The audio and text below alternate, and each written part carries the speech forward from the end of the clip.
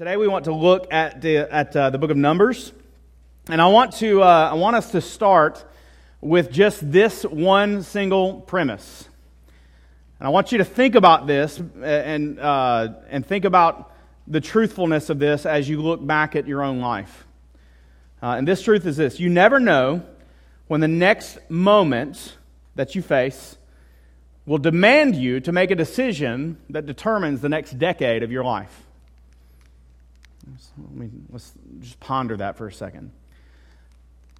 You never know when the next moment, the one that's coming this afternoon or tomorrow, Tuesday, Wednesday, Thursday, Friday, Saturday, until we meet again next Sunday, Lord willing. You never know when that next crucial moment is coming in your life, in the life of your children, in the life of your spouse, in the life of somebody significant in your life. You never know when that next moment in your life or their life will demand you or them to make a decision that determines, not that just will affect or make a small impact, but will determine the next decade of your life.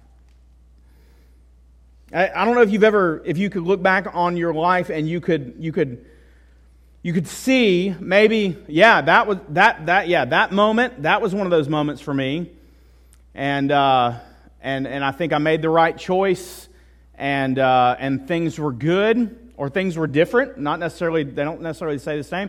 Or maybe you're thinking, yep, I remember that moment and I utterly failed and made the wrong decision. You need to know that both options are on the table for every single one of us, because we've all had moments that we've succeeded. We've all had moments that we failed. But the fact is that our decisions have consequences, right? And it's developed as one of these axioms that I find myself saying often to these four precious little souls that God has entrusted to me and Mandy, that if you want different consequences, then choose different actions. If you want different results, then make different choices. It's pretty simple, right? And so the thing is, though, as we cast that vision of life, the question arises, well, in that moment, how will I know? How will I know the right way?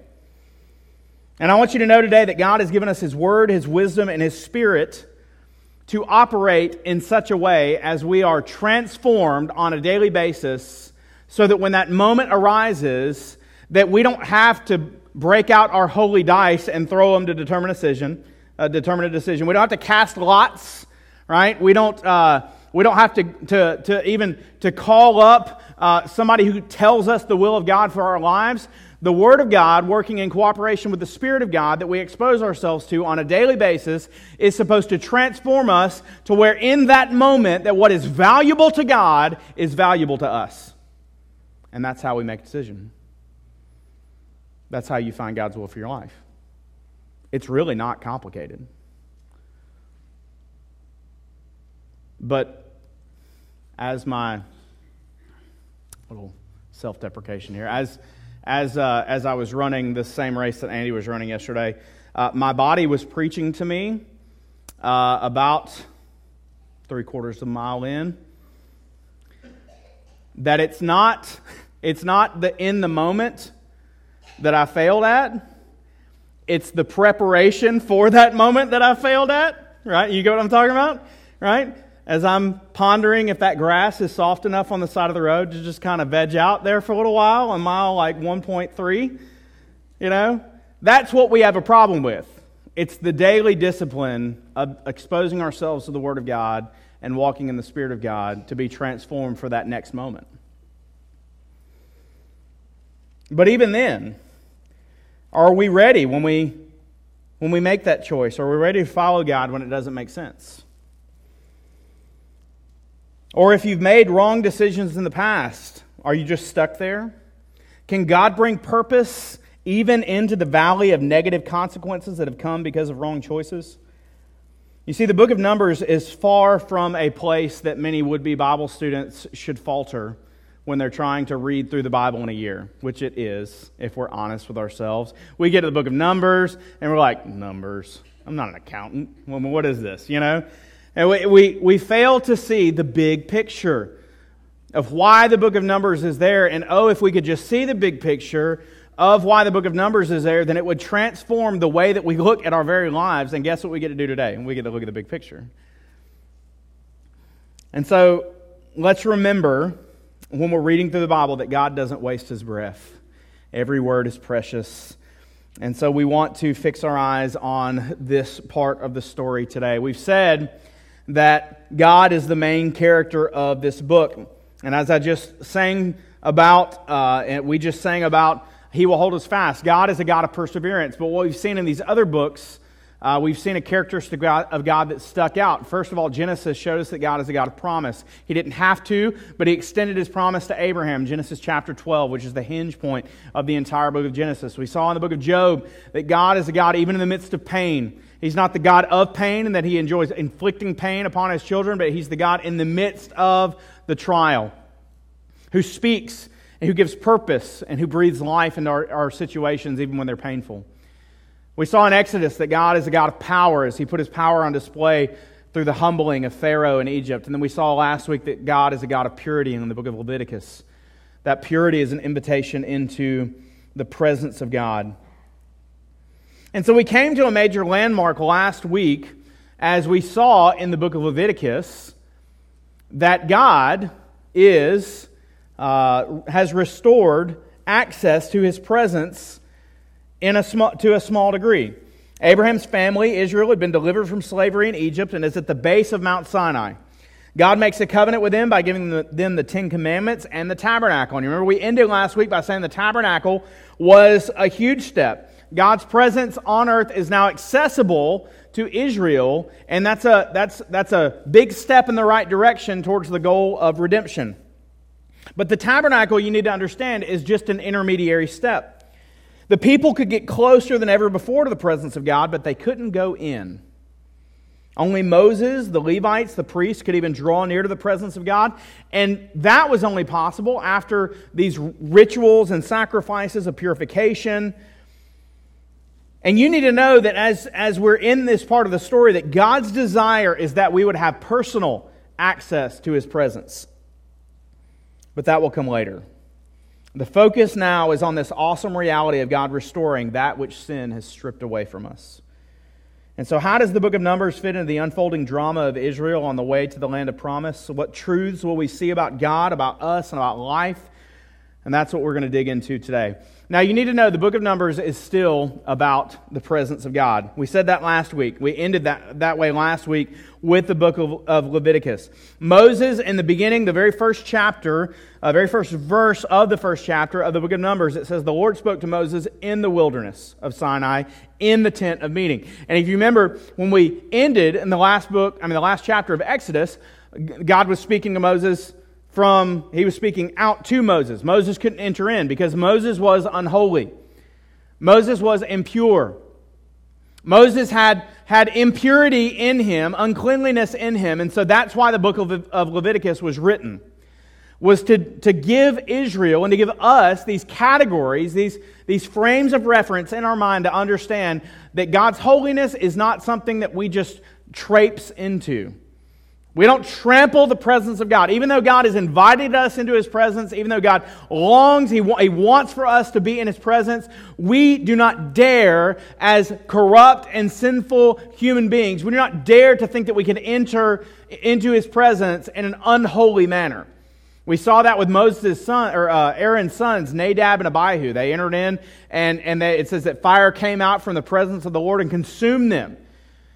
We don't want to go there, okay? We want to enter in. We want God's presence to be wonderful for us, to be life-giving for us, and that's what the book of Leviticus is all about.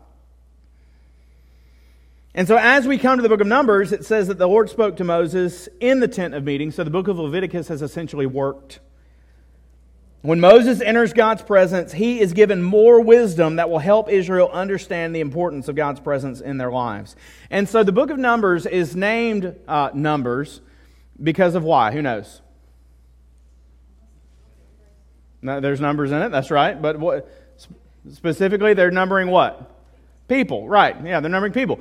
There's a census that's taken at the beginning of the book and at the end of the book. That's why it's called Numbers. The Hebrew name, though, for the book of Numbers, it literally translates in the wilderness, which kind of sounds like a cool title, maybe better than Numbers. And if we called it Into the Wilderness, maybe some more people would be like, oh, I want to read that book, Into the Wild or something like that. That's exactly what is going on here. Because Israel has been out of Egypt for over a year, and most of that time, a lot of us don't realize this, but most of that time has been spent at the base of Mount Sinai. Think about that. Almost a year, or a little over a year, out of Egypt, and at Mount Sinai for about a year, about 12 months. And so after they count the number of people in this very first chapter, they figure out that they've got about 2 million people total, because you look at verse 46 of chapter 1, it says all those listed. Now these are men of fighting age, right? So it's like a military census. Were 603,550. And so you got to think about, there were the Levites that were not listed. It says that in 147. Levites that were not listed, so there was a whole tribe missing. And then their wives and children, right? And so commentators estimate that the people of Israel are about 2 million strong at this point at the base of Mount Sinai. And before they leave out, God tells them how they're supposed to be arranged at camp and how they're supposed to be arranged as they journey into the Promised Land. Now, this journey into the Promised Land, let's just get the big picture here, should take them about 2 weeks. Who knows the time span of the entire book of Numbers? 40 years. So the big question now is, what happens to make a 2-week journey turn into a 40-year journey? And that sounds like the worst family vacation I've ever heard of, right? I mean, that's major misdirection there. And so we want to understand that. But before they leave out, before they head towards the Promised Land, God tells them how they're supposed to be arranged when they camp and how they're supposed to be arranged as they travel. Remember, nothing is wasted in God's economy. So this is the way it looks, right? There's the tabernacle right here in the middle, and this little pillar represents the presence of God, which came and kind of covered over the tabernacle. And then you had the Levites and the priests immediately surrounding the tabernacle, and then God gives them instructions to line up orderly around the north, south, east, and west sides of the tabernacle. Now, what do we think of immediately as New Testament Christians when we see this? What do we think of? The arrangement. What does it look like? A cross, right? And that's definitely not out of bounds for us to look at and see. But I think even more than the next thought that should come into our head is this. We saw last week that there were all of these sacrifices and all of these rituals and all of these definitions about what was clean and what was unclean. And the whole purpose of God giving them that in the book of Leviticus was to show them how the holiness of God should be thought about in every area of their lives. You remember we saw that last week? I think the application to make from just the arrangement of the camp at Israel, not to over-spiritualize it, but to just take it for what it is, that the presence of God is supposed to be at the center of our lives. The presence of God is meant to be at the center, in the place of primacy and priority in our lives. Now, the cool thing is that the cloud of God's presence resides on that tabernacle. But when the presence of God moves, what's Israel supposed to do? They're supposed to move too, right? And so they've got this really cool symbol, the manifest presence of God, in this what looks like a cloud. I imagine it kind of looked like a non-destructive tornado, just kind of slowly swirling there in brightness and in glory. And I imagine that it was a pretty awesome sight that everywhere you went out your kind of front door of your tent there, what would you see? You'd see the cloud representing the presence of God. But the moment that you saw the presence of God move in a specific direction, you were supposed to move with it. All right? And God, because He's God, He didn't just give them instructions about how to camp. He gave them instructions about how to march. Right? And once again, because nothing's wasted, the Ark of the Covenant, which was basically the box that held the Ten Commandments and other relics that they collected, even some on this trip and then eventually into the future, the Ark of the Covenant was supposed to lead the way, following the pillar of God's presence. And then you had the Levites and the tribes in a specific order.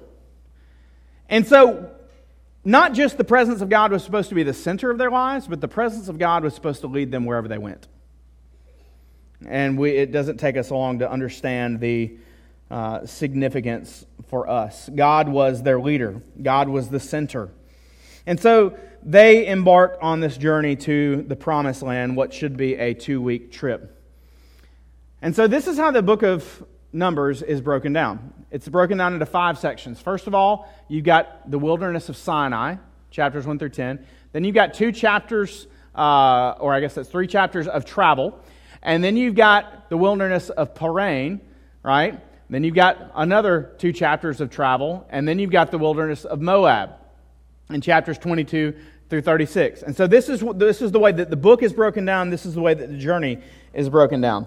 And like we said, this journey is supposed to take 2 weeks, but it ends up taking about 40 years. And the roots of why it takes so long is immediately seen in Numbers chapter 11. So flip open your Bible with me to Numbers chapter 11. And let's look, after all of these different laws and commands are given to the people of Israel about how they're supposed to be arranged, how they're supposed to march, and how they're supposed to live as they're on their journey, they get to Numbers chapter 11. And what's the subheading in your Bible say? These are not inspired, but what does it say? The people complain. Okay. Any of us who've been on a family trip knows 15, 20 minutes into the trip, I'm hungry. I'm thirsty. I got to go to the bathroom. Are we there yet? Right? I mean, you've heard that before, right? Anybody who's been on a family trip has heard that. It's good to know that Israel is no different. Right? After 3 days, Israel begins to complain. They begin to murmur. God, you brought us here, but we're thirsty. We're hungry. And it gets so bad, even in Numbers chapter 12, Miriam and Aaron, that's Moses' brother and sister, begin to badmouth him in front of the people. So it immediately goes downhill. And so the people murmur and complain, and this is the core of their complaint. We'd rather be back in Egypt. What? You'd rather be back in Egypt? This is crazy that you would rather be back in Egypt. And Moses and Aaron as the siblings Aaron and Miriam as the siblings of Moses shows how close it was. You know, sometimes as leaders we hear rumblings off in the distance, but this is like your best friend coming to you and being like, "What are you doing? You're leading us into death, bro. It just doesn't make any sense. You're talking irrationally. Where are you taking us?" Which leads to, in chapter 12, the most awkward 3 siblings taken to the woodshed by daddy moment in the entire Bible. God literally calls Moses, Miriam, and Aaron to come to the tabernacle. He's like, "Hey, y'all, it's getting out of hand. Come here." And he basically reaffirms his leadership for Moses, but Miriam's not having it. And it says the presence of God lifted from that place, and Miriam had leprosy, right? And so Aaron and Moses are both like, "Oh, God, please, don't take our sister." They start interceding for their sister, which just goes to show you what sibling love should be all about, right? "Please, God, heal that strange thing on her face." You know, I mean, that's what it was. And so God, she was sent out of the camp for 7 days. She was unclean, and through that ritual that God had given them in Leviticus, she became clean again. But basically, it just gets bad, where there's this grumbling and there's this complaining. We want to go back to Egypt. We want to go back to Egypt. Well, finally, in chapter 13, they send out 12 spies, one from each tribe, into the Promised Land. They send out 12 spies, one from each tribe, to scout out what the land looks like, to see the people there. And this is such a critical moment in the history of Israel that we just need to camp out, no pun intended, here for a moment, okay? And the reason we know this is a critical moment is because Old Testament prophets, poets, writers, and even the writers of the New Testament point back to this moment as a critical moment of failure that changed the course of lives in Israel. You know the story. 12 spies were sent out, one from each tribe. 10 came back filled with fear, saying, the people of that land are huge. We can't do this. God's crazy if He thinks that we can go and do that. And then there's 2. What are their names? Caleb and Joshua, right? Caleb and Joshua.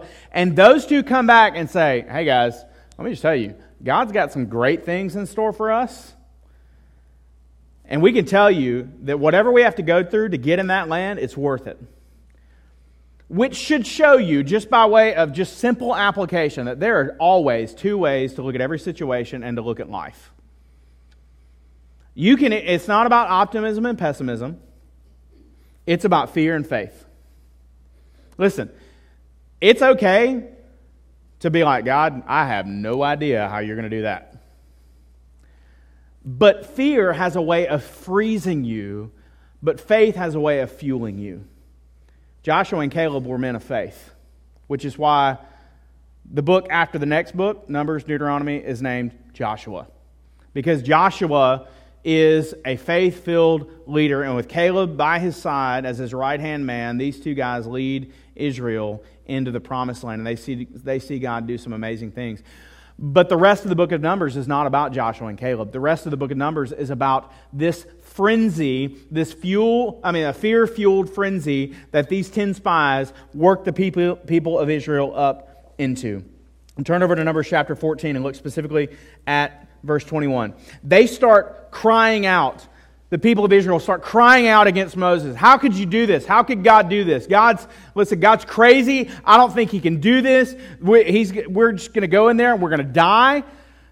I don't care what's there. I'd rather go back to Egypt. And they start a mutiny against Moses. Remember, this is the people of God. They've seen Egypt, the most powerful nation on earth, brought to their knees. They've seen God. These people have walked through the Red Sea, waters parted on either side, and then to turn around and watch Pharaoh's army get drowned as the waters receded into their normal place, and Pharaoh and his army destroyed. These guys had seen firsthand God's mighty movement, but instead of the presence of God leading them, they would rather be enslaved. That should tell you something about human nature. We would rather have our comfort. We would rather have what's familiar than follow God when it's tough. And that's a warning to all of us, because God does not respond kindly to that kind of mentality. Numbers chapter 14, verses 21 through 23. Look at it. God says, as I live, and as all the earth shall be filled with the glory of the Lord. So 2 things that cannot happen. God will always exist, and the earth will always be filled with the glory of the Lord. And so He swears by Himself. He says, as I live, verse 22, none of the men who have seen my glory and my signs that I did in Egypt and in the wilderness and yet have put me to the test these 10 times and have not obeyed my voice, none of these men shall see the land that I swore to give to their fathers. Your little ones, pick up in verse 31, verse 31. Your little ones, who you said would become a prey, I will bring in, and they shall know the land that you have rejected. But as for you, your dead bodies shall fall in this wilderness. So to summarize that, they look at God after the spies got back and said, we're not going in there over my dead body. God says, okay, I can make that happen. You want to mess with God? Just let this be a holy moment for us right here, right now. God's put commands on you because He is right to do that as your Creator. And you really want to speak with pride and arrogance, acting as if you are autonomous? It gets worse. As if it could get worse. But it does. As for you, your dead bodies shall fall in this wilderness. And they wander for 40 years. And we say, why 40 years? Well, just look down at verse 34 of chapter 14. According to the number of days in which you spot out the land, 40 days, a year for each day, you shall bear your iniquity 40 years, and you shall know my displeasure. And the rest of this book, the middle section of this book, is devoted to their wanderings. The trip gets worse. At one point, even Moses, who's maintained some semblance of composure. I mean, Moses, the guy who had to go back up to God and be like, hey, I got mad and broke these other commandments you gave us. You think you could rewrite that for us? Right? I mean, for some reason, and it behooves us to ask why, Moses gets angry later on in this book, and God says, speak to that rock and water will come from it. And Moses strikes the rock and loses the promised land for him. God says, you're not going to enter either. And do you know what it was? This is the danger of leadership. Do you know what it was that Moses did that made God take the promised land away from him? When he spoke, it's not that he spoke in anger, but it's that when he spoke, he put himself in the place of God. He's like, oh, you want water? Do I have to give you water? And he struck the rock. And so in doing that, he said, I'll get you water, when it was God who had told him to speak. And God faithfully provided that water, but it came at great cost to Moses. And in this last section, in 22 through 36, you can flip over to there. 22 through 36. The people are continuing to complain, continuing to rebel. They've not learned their lesson. And they end up wandering all around this wilderness until they end up right across the Jordan River from the Promised Land. And they're in the plains of Moab, the wilderness of Moab. And all along the way, these 40 years, everybody who was 20 and above died. All along the way. And they followed that. Like I said, journey should have taken 2 weeks. They're there 40 years. So they just went in circles. And they stand across from the Promised Land. And they're sitting there in their little, with the tabernacle in the middle, the presence of God there, the camp arranged the way that God had told them to arrange it, but they're just fighting and backbiting and murmuring and complaining, rebelling. And from their heart, they're just rebelling against God. Why have you done this? Why have you done this? Look, my sister died, my aunt died, my uncle died, and I'm about to die. I mean, they're just going through all these motions of these hearts that complain. And yet, the narrative shifts because the king of Moab, named Balak, he looks at the 2 million-ish people who are now encamped across the river from his city, and it freaks him out, just to be quite honest. I mean, he looks at it and he's like, this is not good. So what he does is leads to one of my favorite stories in the Bible, right? I think it's like everybody's one of the favorite stories. But he hires this guy named Balaam, right? We've all heard of Balaam and his donkey, right? And Balaam gets hired, and they come to Balaam and they say, listen, Balaam, we want you to go and we want you to stand on the mountaintop looking down into the plains of Moab, into that wilderness, and we want you to curse Israel. Now, remember Genesis chapter 12 through 15, when God gives the promises and makes the covenant with Abraham? He says, I will bless those who bless you, and I will what? Curse those who curse you. So here we've got the first recorded incident after Egypt of somebody seeking to curse the people of Israel. And so Balaam, after the whole talking donkey incident, which is just cool in and of itself, because God was trying to say, hey Balaam, this is a bad idea, buddy. Don't go. The Lord spoke to him and said, don't go. Balaam went. He's beating his donkey. We all know that story. The angel appears to the donkey turns, and there's like this Dr. Dolittle moment, where he looks at Balaam and says, why are you hitting me? Which if that ever happens with your dog, please call me, okay? Because I want to witness such a thing. But basically, he still gets up on the mountaintop, and Balaam 3 different times tries to speak curses upon Israel. And God sovereignly overrules what Balaam's brain sent to his tongue and his lips to form the curse, God sovereignly overrules Balaam's words, and Balaam can speak nothing but blessing upon the people of Israel. You get that?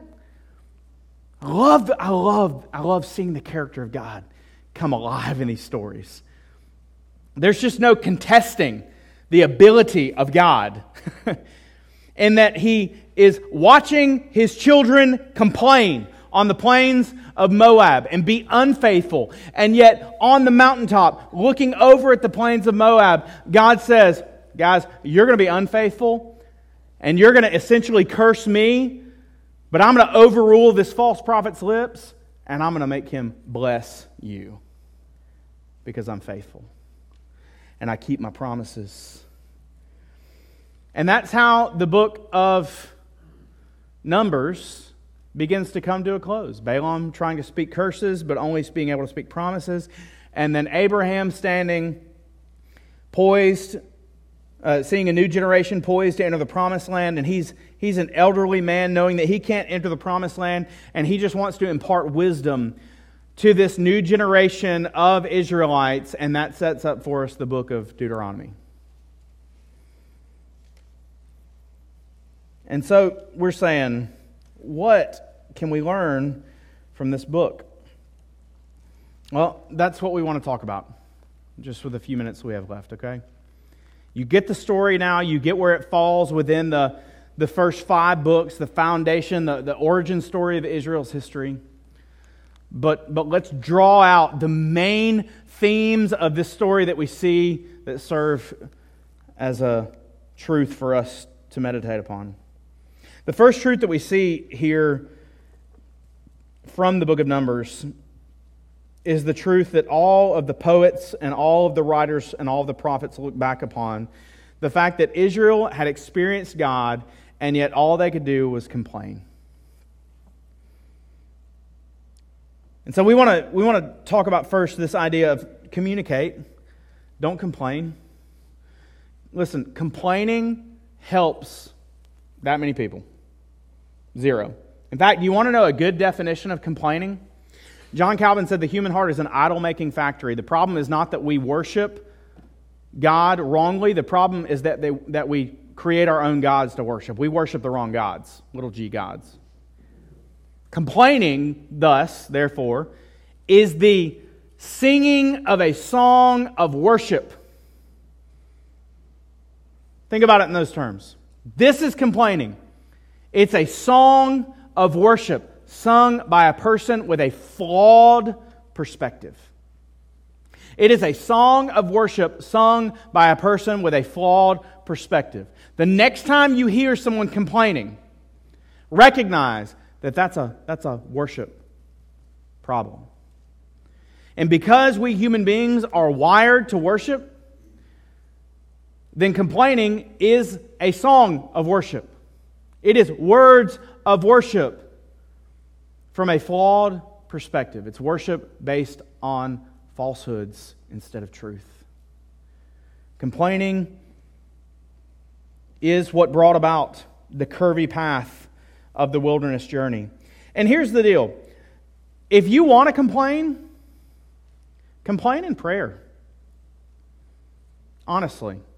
Like, God's really not scared of your complaints. In fact, if you want a great example of this, you'll read this when we get to the Psalms. There are literal psalms in which people are complaining in the presence of God. They are complaining as they worship. But God doesn't condemn that. You know why? Because as we saw in the book of Job, God loves it. God loves it when we come into His presence honestly. God hates fake worship, y'all. Let us learn that lesson, please. God hates fake worship. He hates when you masquerade and try to bring something before Him that is not real. When you just try to parade how good life is to others. Listen, He doesn't want you coming into His presence to parade your complaints to other people. But if you want to go and you want to lay your complaints at His feet, in His presence, That's where truth impacts you to transform your perspective, because that's what it is. Complaining is a flawed perspective. So if you try to worship God as you complain about the situation, God will reshape your perspective on that situation, because that's what kind of God He is. But complaining done to other people, it sucks the life out of things, doesn't it? We've seen this in our own lives. Complaining just sucks the life out of things. And what it does is it creates a path that is not the path of life. Because there's a way that seems right to a man, but in the end it leads to destruction. And so complaining creates a curvy path of destruction, leading to destruction. But we don't want destruction, do we? We want life. Guess what? Just like Melissa said earlier, life begins when we fix our eyes on the Lord God. And so if you want life, don't fix your eyes on a false perspective of a situation. Fix your eyes on the one who brings purpose and definition to every season of life, to the one who will direct your path. And that's what Proverbs 3, 5, and 6 says, that if when you delight yourself in the Lord, when you trust in the Lord with all of your heart and lean not on your own understanding, in all your ways you acknowledge Him, He will make your paths what? Straight. You want a straight path to the will of God? Get rid of complaining in your life. Quit complaining about what God isn't doing, and begin to fix your eyes on the God who is at work around you, even when you can't see it. Communicate. Don't complain. Secondly, though, we see a pattern for life. A pattern for life. We see this in the arrangement of the tabernacle and the camp around it, but we also see it in Numbers chapter 11 with this thing called manna, right? Yeah. Manna, right? Now, if you've watched the videos, manna literally means, what is it? You know that? That when this stuff plopped on the ground, they went up and they're like, manna. And that's Hebrew. Y'all don't know I can speak Hebrew. Hey, manna. What is that? That's God's provision. You see, God's provision may not look like you think it looks, but it still is provision. And so it sets us up to understand the way that God works in our lives. You see, we don't have manna that falls on the ground each day for us. We don't have a cloud moving in front of our eyes, but instead we have something better. We have the Word of God on the inside, working with the Spirit of God to transform us. I work at the every third Tuesday. I work at the Judson Ministry Center, and people come in and they get a box of food, and we have a counseling room where we sit and we talk, and they always have copies of the little devotional book, Our Daily Bread, and I love to explain to them why it's called Our Daily Bread. Because man does not live on bread alone, but on every word that comes from the mouth of God, right? We get that from this season of Israel's existence. In that Israel needed something, God provided it. They needed sustenance, God provided it. They needed water, God provided it. You need life, God provides it. You need wisdom, God provides it. You need insight, God provides it. But He doesn't provide it the way that you think He will. He doesn't provide it with a loud voice from heaven. He doesn't usually provide it with a well-timed event in your life. God wants to provide His wisdom, His insight, His truth, His life for you on a daily basis, like we said at the very beginning, as you consume that daily bread and come into the presence of God, and you fix your eyes on His promises through His Word. And as you fix your eyes on His promises through His Word, the Spirit of God builds the values of God into your heart and your mind. He helps you treasure what God treasures. He helps you desire what God desires. And as you begin to desire what God desires, then you begin to see where God is moving in your life. It's not about a pillar in front of you. It's about the Spirit inside of you and the Spirit that is at work around you. And what He does is He takes what looks like an unseen path And because God's Word is a lamp unto our feet and a light unto our path, that Spirit and that Word have this awesome mixture inside of you to make your path straight in front of you.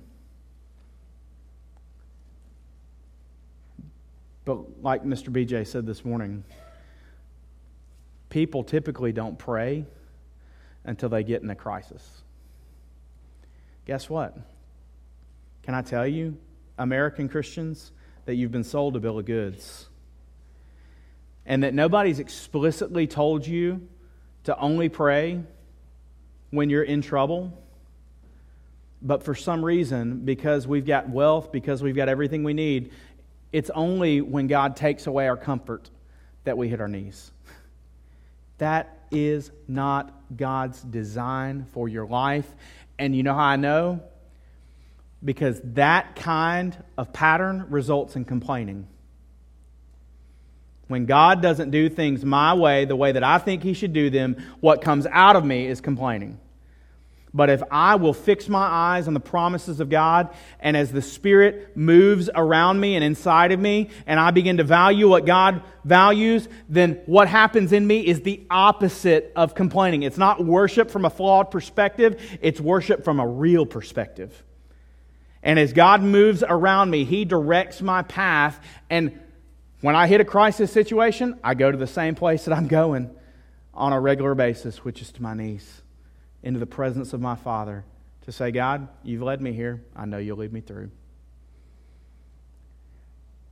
And what's awesome is I see that in your lives for some of you. And I pray that that's a reality for every one of you. It's a pattern for life that we see in the book of Numbers. But continuing, there's two more. Continuing. For the next thing I want you to see, I want you to see the impact of generational obedience.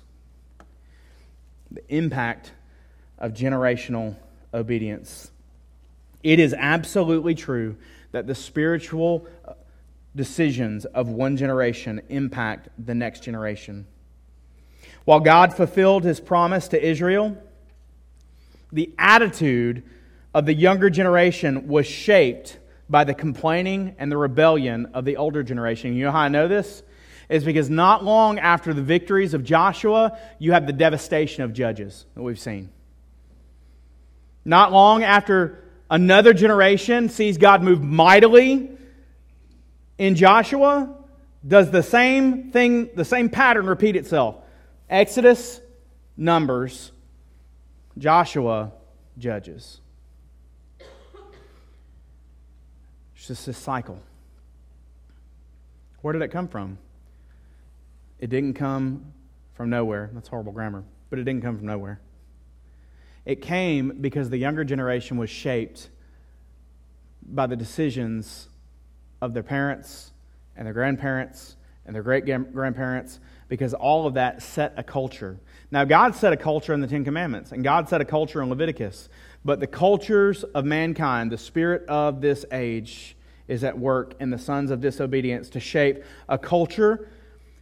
And what happens is that God sets a culture, and then even in our day, Christianity creates a subculture. We create another culture that in a lot of ways is against God's culture. And so, adults, this is on us. Because every single time we come into the presence of the Lord and the Lord rebukes something in us, He's trying to change our culture. He's trying to change our marriages. He's trying to change our homes. He's trying to change you personally on the inside so that the person that you're becoming is a blessing and not a curse to your children and to your grandchildren. But when we don't submit and we don't surrender and we don't bow the knee, we stiffen our necks, we become like Pharaoh and not like Joshua. And what happens is exactly what happened in Israel. Numbers chapter 14, verse 33. Write it down. Go read it later. I'm going to read it to you right now. God tells the people of Israel who disobeyed, He says, your children will wander in the wilderness as shepherds. But there's a dual meaning. It's not just that they're going to be shepherds of sheep, but they're going to have to be shepherds of your dead bodies as they wait for you to die for God to move again. Just let that hit you. and think about the necessity of generational obedience. That's what God says to them. Your children will become shepherds,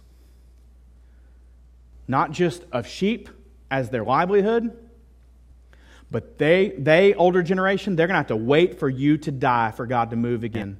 Because you, by your decisions and by your stiff necks, you have made it to where God will not move in your midst. God have mercy that we would set a culture of stubbornness and of pride and of faithlessness that would hinder our kids from seeing passionate, biblical Christianity. There was an apologist who said that in your house, in our culture, we have people who range in spiritual interest from 1 to 4. He said your 1s are people who passionately love Jesus.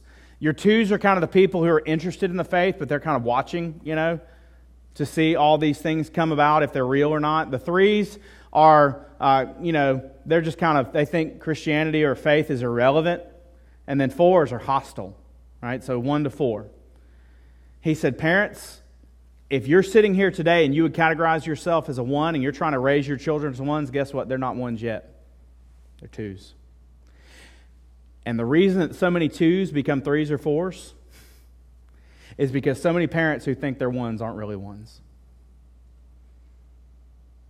They're not really 1s. They're faking it. They're faking being a 1. And what happens is those little 2s looking at you, they see right through that mask. We want to leave a legacy of faithfulness, of surrender, not of selfishness and destruction.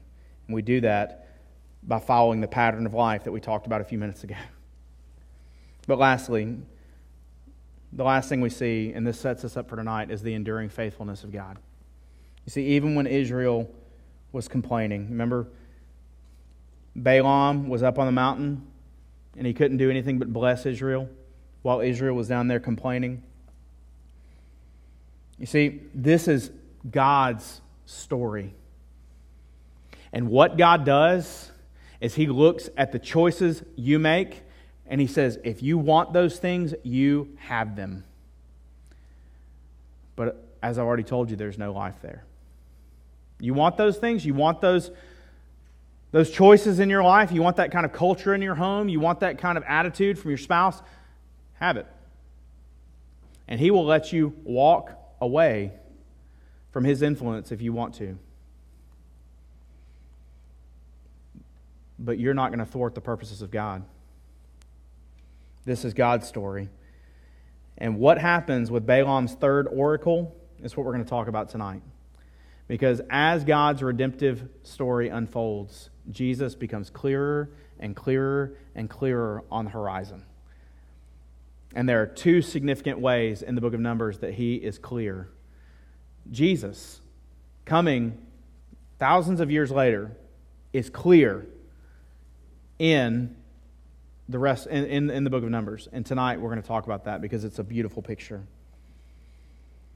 And so, just to recap, if you had to look at your life over the past week, has the presence of God been the center of your life? Are you being transformed daily by God, by consuming His Word and being sensitive to His Spirit? Have you let complaining sneak in as a pattern of your life in some sphere? Maybe it's work, maybe it's your family. Maybe it's maybe it's the church. Maybe it's God's meant for you to find rest and refuge here, but every time you come here, you just can't get past something that you complain about. Beware. That would be God's word for you today. Beware. The truth of God's persevering love should lead us to walk throughout this life with an attitude of surrender and submission. And therefore, today, as we come to this time of invitation, I don't really buy into the whole rededicate, recommit your life, because I think that every single Sunday as Christians come face to face with the truth of God's Word in this corporate setting, and God speaks uniquely as He does, we should be recommitting our lives. We should be resurrendering our lives. And so that's what I want to encourage you to do today. We've seen these warnings. Now let us heed these warnings. We've seen how God's presence should be the center, and you want God's presence to be the center. So don't let what kept you from putting God at the center last week surrender today, so that when you try to live out this week, don't make the same mistakes again. That's the invitation. That's what God offers us today, is a chance to refresh our perspective and to walk with Him. And that's my prayer for us. Let's pray together.